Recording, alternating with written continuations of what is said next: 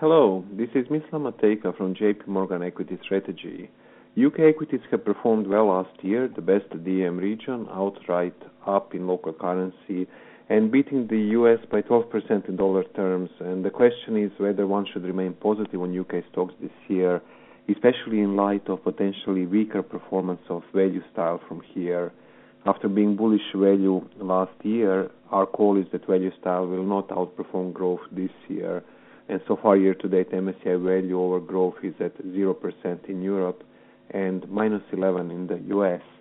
While value style tailwind might not be there anymore, and possibly even China and commodity support could peter out by mid-year, we think there are other positives for UK stocks. These are primarily defensive plays with lower than 1 beta to global equity direction and lower than 1 beta to global PMI movement. If Q1 proves to be the peak of the equity market for this year, as we believe, post the strong rally from October that we enjoyed, UK could be a relative outperformer. UK is the highest dividend yielding of the DMs with 4.2% yield and fully covered this time around with payout ratios of 10 to 15% below typical. We think there is a good chance that in second half US 10-year bond yields move back lower, potentially aggressively lower, with further record yield curve inversion, which could make dividend yield pickup strategy very attractive. Also, the UK market still looks exceptionally cheap at 10 times forward earnings, in contrast to the US at 18 times, continuing to offer a record discount. FX could stay a tailwind, where UK derives 70% of top line from abroad.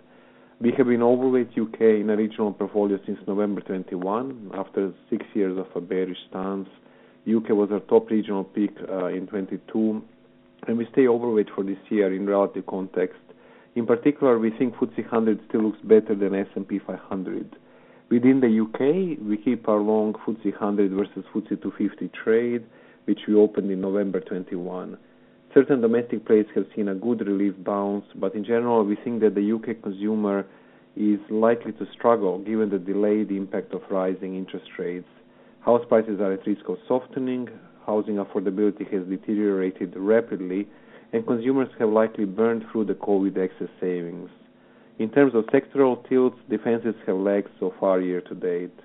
UK has a greater share of these than Eurozone or the US at 40%, and has been at a disadvantage.